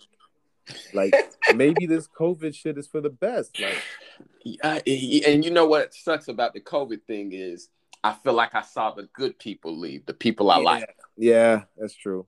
And then you look and you see Laughing Buddha open mic still rape. Bring me 6 people online, and you're just like, this is crazy. It's a weird thing that like that genre of like comics will never leave. You know what I mean? I know, man. The forever aspirers. You know what I mean? Like, and that's another thing where it's like we'd rather be broke. Yeah. Like, I saw a comic with like 4 years, maybe 3 years of comedy experience teaching a comedy class. Ugh. And it was like $200 or something. And you go like, fuck, I'd rather be broke. Like, I don't want to do that. That sounds terrible. And you feel like as a true artist, like, you're not against people making money, but there's just something about that, right? I mean, I would have to see a tape of this killing on a regular, like if I don't know, like if Phil Hunt came out with a show with a class of like, hey, interacting with the audience, making it seamless, I'd be like, all right, I've seen him do that. I've seen him do that on a regular basis. I'll let him get money in this class. But if, you know, brand new comic Michael so-and-so just pops up like, hey, I figured it out. Yeah, you almost don't want to get it to a point of like, you don't want to restrict it to a point of like certifications. But I'm insulted that you think you have. Yeah, that you can just start one like anybody can. Well, you know, you can just kind of make up stuff. Start a nude painting class. Like in Times Square, you know, that the guys that dress up like Spider-Man. Oh yeah. So remember, they had an issue where a few rogue Spider-Mans did not accept that with great power comes great responsibility. And like, you know, the people wasn't tipping and they like took it upon themselves to punch them. Wow. Or to, you know, be rude, or like, you know what I'm saying, of like, they deboed them, basically shook their pockets. And So the cops, which has to be the most hilarious cop call ever. Those are 911 tapes that I would want to hear. Like, yo, Spider-Man just shook me down in Times Square. And then the cop is like, okay, but which one of them? So anyway, the way they solved it was they made them get licenses. So anytime I hear about comedians doing stuff like that, I'm like, we need fucking licenses. I've thought of that. I've thought of a fucking comedy union where it's like you gotta like you can't just say you're a comedian. You know what I mean? Because so many people like I know this girl I went to college with. Like she's an actress. She's a good actress, but she did comedy one time at an open mic, and within that week, comedian was. Hold on. Like, right. I didn't call myself a comedian until like I was 5 years in. Yeah. You know what I'm saying? There was a time where I said like I'm still trying. I'm still getting my feet wet. Like I was still talking scared shit, I guess, but it was a respect. Nah, but then that you respected the craft where like, you were like, I'm not really a comedian yet. Yeah, you respected the craft. That's funny. I wonder if like strippers feel the same way. I hope so. Porn stars like, you gotta fuck at least 3 times on camera. Motherfucker. But yeah, man, it's crazy. And like, yeah, at a certain point, I do think like even an actor, there's a separation because it's like, but are you in SAG? Right. Because a lot of people, took an acting class or 2, took it in college, and then they're like, I'm an actor too. It's like, I don't know. These people got MFAs. You know what I mean? And there's been a big shift in the culture. Like I started comedy in 2006, and like around 2008-ish, that area, people would ask me, and when I would tell them I was a comedian, they would be genuinely interested. Of like, oh, that's interesting. Where do you do it? Yeah, that's cool. And now I meet people and I tell them that, and they kind of all go, "Oh, I'm funny too. You gotta check out my Instagram. I be saying all types of funny shit." Oh my god! I got people from school, like college and shit. Like, I think I'm gonna start comedy. I'm like, I think you should too. But like, why do you think? He says I'm funny. I'm like, I already know what this is hitting for. You know what I mean? Yeah, man. It's crazy, man. But we about to check out here. I got like a few more questions or topics I'll run through with you, but probably in the next 10 minutes I'll get you off here. I know you checking your watch. Like, hold on. Hey, man, but what was I gonna ask you? Oh, 420. You have a good 420, man? Absolutely. I did the Smoke Break show on 420. We did it at a new location. This lady gave me this big ass edible, and I pretty much stuttered for the rest of the night. It was great. Stuttered. I was, like when you can't get your words out. Like, they're in your brain, but you got a letter at a time. Yeah, I was like, man, this lady is fucking up my night. Like I'm trying to talk to people. I'm like, y'all ready for your ninja? Shit. I only did one edible, and I called my mother. I think I told her some secrets that I wasn't supposed to tell her. And I remember looking at the phone and being like, 3 hours? And at the time, I lived in Buffalo, so I was a few states away. And I wrote a bunch of jokes, and they were hilarious. And I woke up the next day, looked at the paper, and said, I don't even know what the fuck that said. And that was the only time I ever did them. And of course, I made the rookie mistake. The dude told me, hey, man, potent shit a little bit at a time. I ate a little bit and went, I don't feel shit. Kept eating it. So, yeah. Because, I always see those people that are like under the bridge shadow boxing. And they just popped a brain vessel or whatever and ain't been right since. Yeah. So I just always nervous. I'm like, man, I feel like you can get so high or like a certain type of brain pattern and you bust your shit and be that guy shadow boxing. That's PCP. You worry about the wrong shit. Come over here. Come over here. That's PCP. Yeah. Oh, man. I know not to do that because I saw Oh, years ago, there was a rap group named Brother Lynch Hung. Do you remember them? God no, who's that? What song they sing? They were like that weird horror rap chorus, what they called it. Nah, I wasn't on that. So that was like, what's the dude? Hobson now. And Okay, them, yeah. I think, Tech-9 is kind of like that. Okay. So it's like almost goth rap in a sense. It was all the weird kids in high school. But anyway, long story short, they had a member named Big Lurch. And they said he was high on PCP. And he wound up eating a pregnant lady's stomach and like killed her and everything, his girlfriend. So once I read that, I crossed PCP off the list. So like, can't try that. It's crazy. But yeah. So you got a new venue popping because that old venue, man, that was sweet. Oh man, I miss it. I ain't gonna lie. That venue was everything. High ass ceilings. And that's why, like I said, you sit in the house some days and just get sad because it's like it felt like the scene was like really about to bust, man. And like I hate to say that, man. Like I had such a great March planned. Man. Like, when you have like a good like run of shows where you're like, this will get me a good April. If I do this March right, I can get a good April out of it. And I'm like, this will be this how I'm gonna start my book. And then and I came through and did the sketch, and then I came back again to do a set. And I mean, obviously, thank you for having me. But like I said, just checking out that scene, I was like, oh man, this is like, I don't want to say classy. What's the word I'm looking for? It just had its own vibe. Yeah, it was gonna upscale. It was like real chill, but it was like you could tell you was in a decent spot.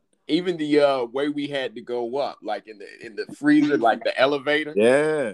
I remember I got off on the wrong floor. They damn near put my ass to work. They're like, hey, grab a box. Hey, fuck it. I got a job now. I ain't gonna make the show, Courtney. But Courtney, I ain't gonna be there. They paying. Man, that was a dope room, man. And you know, the pair was popping. It was so much new stuff popping that it was just like Old Man Hustle in Brooklyn, that the scene felt like it was getting some new life. Yeah, man. Horseplay was coming up. I had just done Horseplay like on March 8th and like did like 15, almost 20 minutes of just fun, my nigga. Like just fun. Like you ever just have fun? Yeah. Like I don't remember what jokes I told. I was fucking with people. It was just fun. Yeah. And next day they were like, everybody stay home. Right, just being isolated. Yeah, I did an audition like March 10th, and they were like, yeah, just hit us up next weekend. There was no next week. So I was just forever laughing at myself. Like, boy, you got the worst timing. Like, but you want me on this award-winning television? Hello? Yeah, man, worst fucking timing. But that shit didn't feel personal because it was like, all right, well, it ain't just comedians. Every entertainer, they're touring is dead, and then you hear the rich comics, well, comedy ain't coming back till 2022 or 2023. And it's like, yeah, I hate to tell you this, but that's because you're rich, Chris Rock. You know what I'm saying? Love you. Favorite comedian, but hey. We're going to be out here in 2020. And that was the like irony with them, telling everybody stay home. And like Ellen is filming from her mansion. Mm. And you can see like the pool. The butler. And everybody just got pissed. Like, what? You motherfuckers recording in your mansions? Were you out during 20, like the summer of 2020? New York opened briefly. Right. And yeah, like doing shows, I mean. In the parks. Yeah. Which I always felt safe outside. My mind, for some reason, just says that COVID is less outside in the sun. Like, sure. That's just whatever my rationale is. That's not scientific. I use the same one. But the parks are fun, but it just feels almost like a simulation. Right. Because you also need the walls for the laughter to kind of bounce back, right. So I call them shit Suboxone to the heroin that I need. Yeah. It's exactly. Like, it's good. The receptors are clicking, but I am not high. And it's so opposite of, our typical whatever, because it's like the goal is to have a sold out show, packed house. Mm-hmm. And now when you're limited in capacity, it's like, what? Can I say I kind of like it though? Do you? The like half staff room, because it's like I don't know.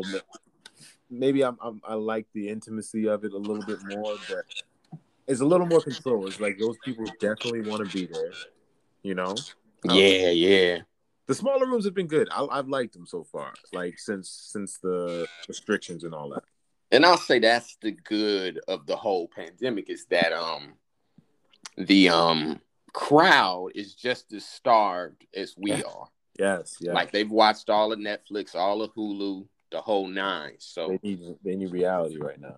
Like one show I did in a park, they marked it as like a public place. It was weird, but the cops ran us off, and we just went down the way in the park, and I was surprised the audience got up with us and went to the other location.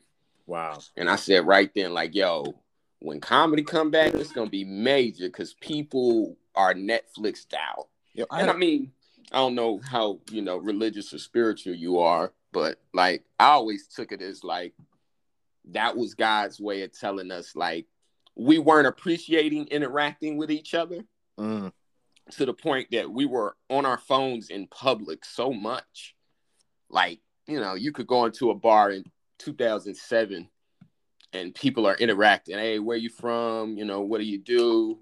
Right. And then I remember being at a bar last year and just looking around, and just everybody was on their phone. Yeah, that's a funny point you make, because I strolled down to the Grizzly Pear last night, like down McDougal and shit, and it was elbow to elbow packed on that shit. Mm-hmm. Outside things were going, and it legit looked like 2007, 2008.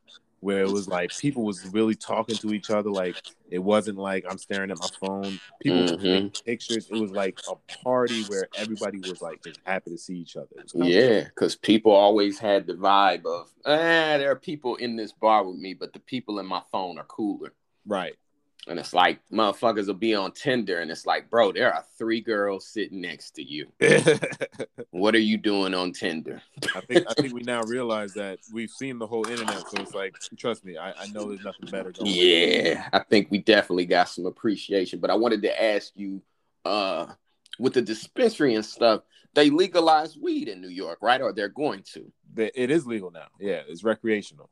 Because I'm not a smoker, so I don't too much in depth. I'm a little jealous of you guys. I'm a drinker.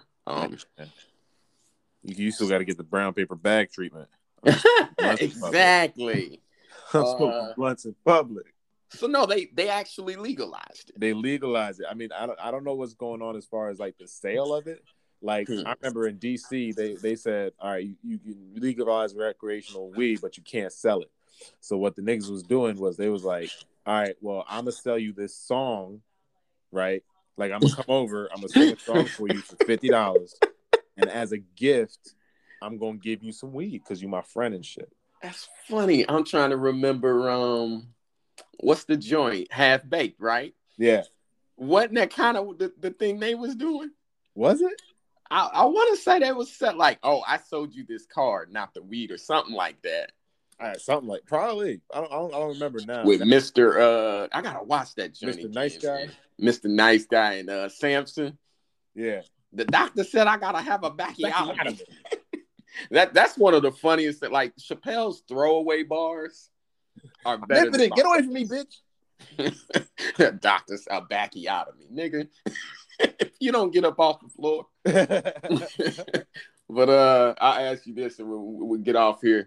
What are the Sixers doing, man? What's your playoff predictions? First off, I'm gonna say fuck the Celtics. I don't know, man. I think we're definitely conference finals.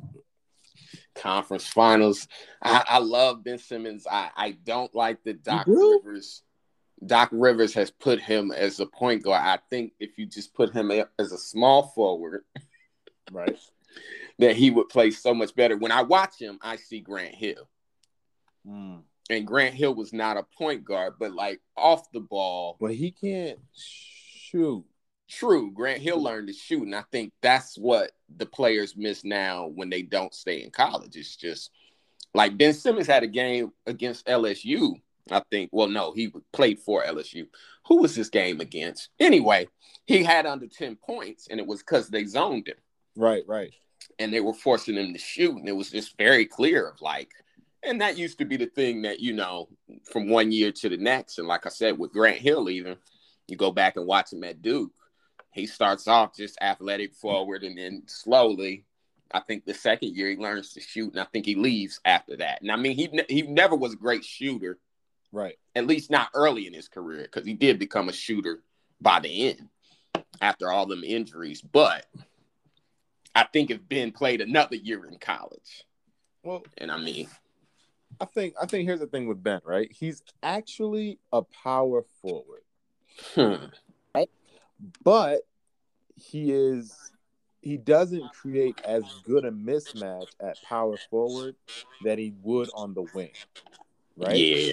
He's useless as a shooter, so you can't put him at the 2 or the 3 because the mismatch isn't really there. It's only strength. So the best mismatch is having him be capable of guarding the point guard, bullying the point guard. Because then what happens is they force a switch. So now the small forward or the power forward is guarding Ben, or even the center is guarding Ben. Yeah, and that's guard is playing a big man.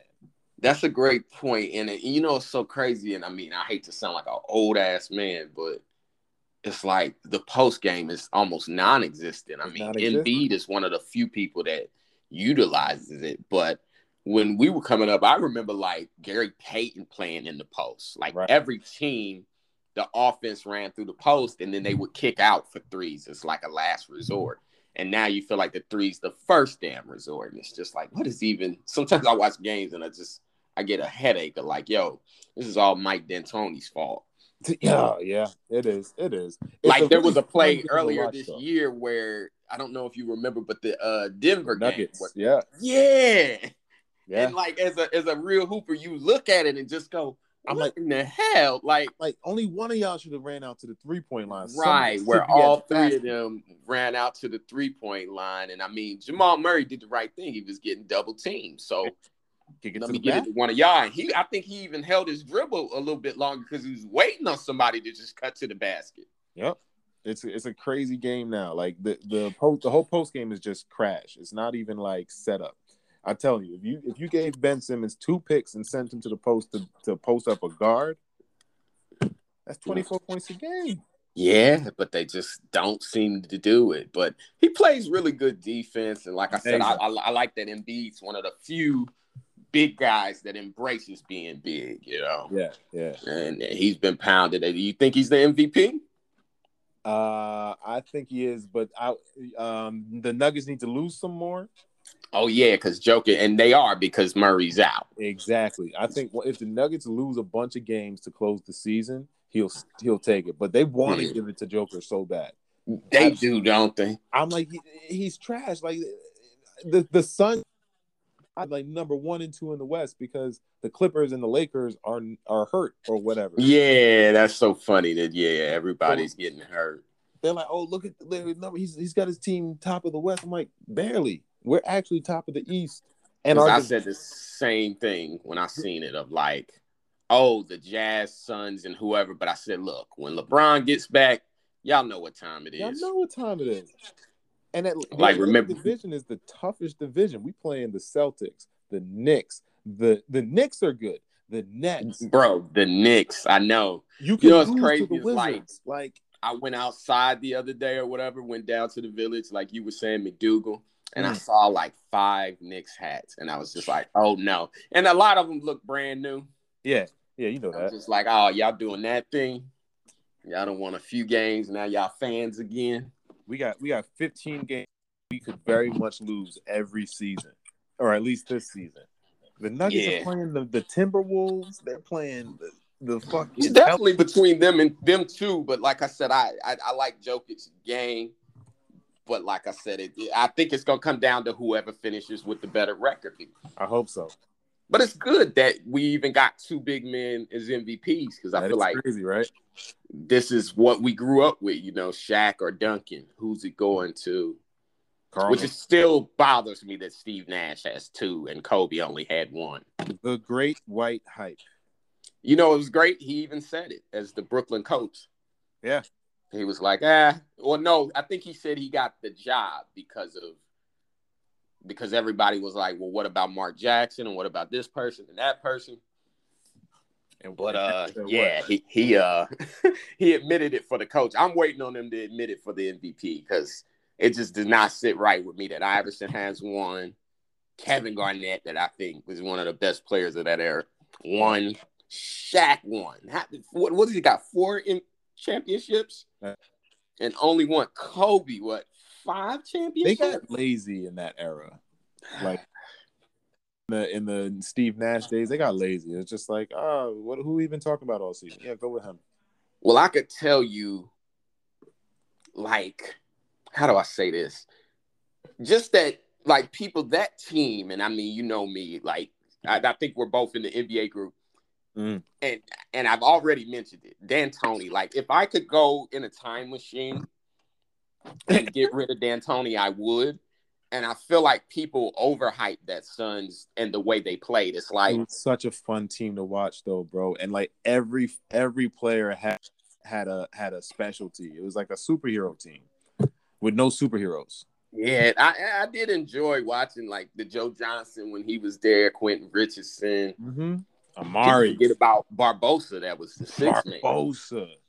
They were fun. They truly were. And like when they were battling Kobe, and I think they beat him that year when he had Smush Parker. Yeah.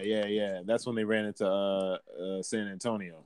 Yeah, and see, but like I said, it's like if I could go back in time, because that Suns people still talk, and I'm just like, they didn't win nothing. They ain't win shit. And I feel like it's because they're white, because I feel like the second LeBron got good, where's his championship? And it's like they wouldn't let you enjoy a dunk. It's like, did you see when Anthony Edwards, the rookie for the Timberwolves, he got that dunk off? Hell yeah. And somebody went on Twitter and went, yeah, but he's 3 for 13. And everybody just got pissed. Who cares? I'm like, bro, enjoy the fucking moment. He just ended a man's career because that nigga got traded. Yeah. Oh, did he? Yeah, he ain't hilarious. Rocket Raptors no more. Oh, that's fucking funny. You've embarrassed our family. I gotta look that up. Oh man, that's hilarious. See, he impaled himself with a sword. But yeah, man, in the woods. Like, the only comparison I have for D'Antoni, because I bring him up so much, it's just like, horrible basketball. Like even Harden, I'm a big Harden fan, and I look at Harden and I say, yo, even Kobe and like T-Mac, they were decent passers. Harden is at the top of the list in scoring and assists. He's an amazing passer. He's a point. And you couldn't get him to a championship. Now, I excuse the 2 years that Durant was in Golden State. It was just unfair. Right. But there were years before that. And one year they even got to the conference finals. But no, that wasn't with D'Antoni. But like I said, it's like, dude, you got a weapon like Harden. And when I watched last year, they played without a fucking center. And I'm just like, why y'all center phobic? Like, come on, man. Remember they had PJ Tucker out there and Anthony Davis. There's a play where he catches it in the post, looks back, and just kind of laughs. It's like, what is this? And just scores. So, like, come on. And what's crazy, they had Tyson Chandler. They had bodies on the floor on the team. Right. And you know what D'Antoni said? This motherfucker goes, they said, well, people thought you were crazy in Phoenix because you were kind of playing small ball with Amari as center. Right. And he goes, I think I didn't get crazy enough. So he doubled down on it by, like you said, removing Chandler. And who did he have? Clint Capella. Traded him for block shots. And you know, that team, he's on Atlanta now. And I mean, they look good, him and Trae Young running the pick and roll. Right. And they took over as coach. They're in like 4th place. And it's like, why would you get rid of, what are you doing? And yeah, so he doubled down on the crazy, but I'll let you get the hell off here, man. Thanks for doing this thing. Appreciate and you. tell the people where they can find you at. If you got any shows, this comes out Monday. So if you got any shows, and plug your handles and all that. Well, you can see me on Full Court Comedy, Instagram, everything like that. That's about it, man. Full Court Comedy, anywhere you can see. Oh, Smoke Break Comedy _ you can go see my comedy shows. I'm probably gonna be doing it weekly because I think I got like some more venues. So I might do this pop-up venue bounce around type of thing with Smoke Break. So looking out for some more dope shit. Cool. And I'm gonna say one more thing because I want to know if you remember this, which Karma Lounge, one of my favorite spots to perform. Yes. I remember the first time I ever seen you. I think you did a joke about Tar Heels. Yeah, hell yeah. And it was so funny because I remember you came off stage and I kind of said to you, damn, I ain't know that. Because you were saying like black people and that was why they called them Tar Heels. And you came off stage and I said to you, I ain't know that. And you looked at me and said, nigga, I made that up. That's one of my favorite memories ever in comedy. Because I was so sincere. Like, when I go upstairs, I'm going to Google that shit. I need to find out what I've been missing.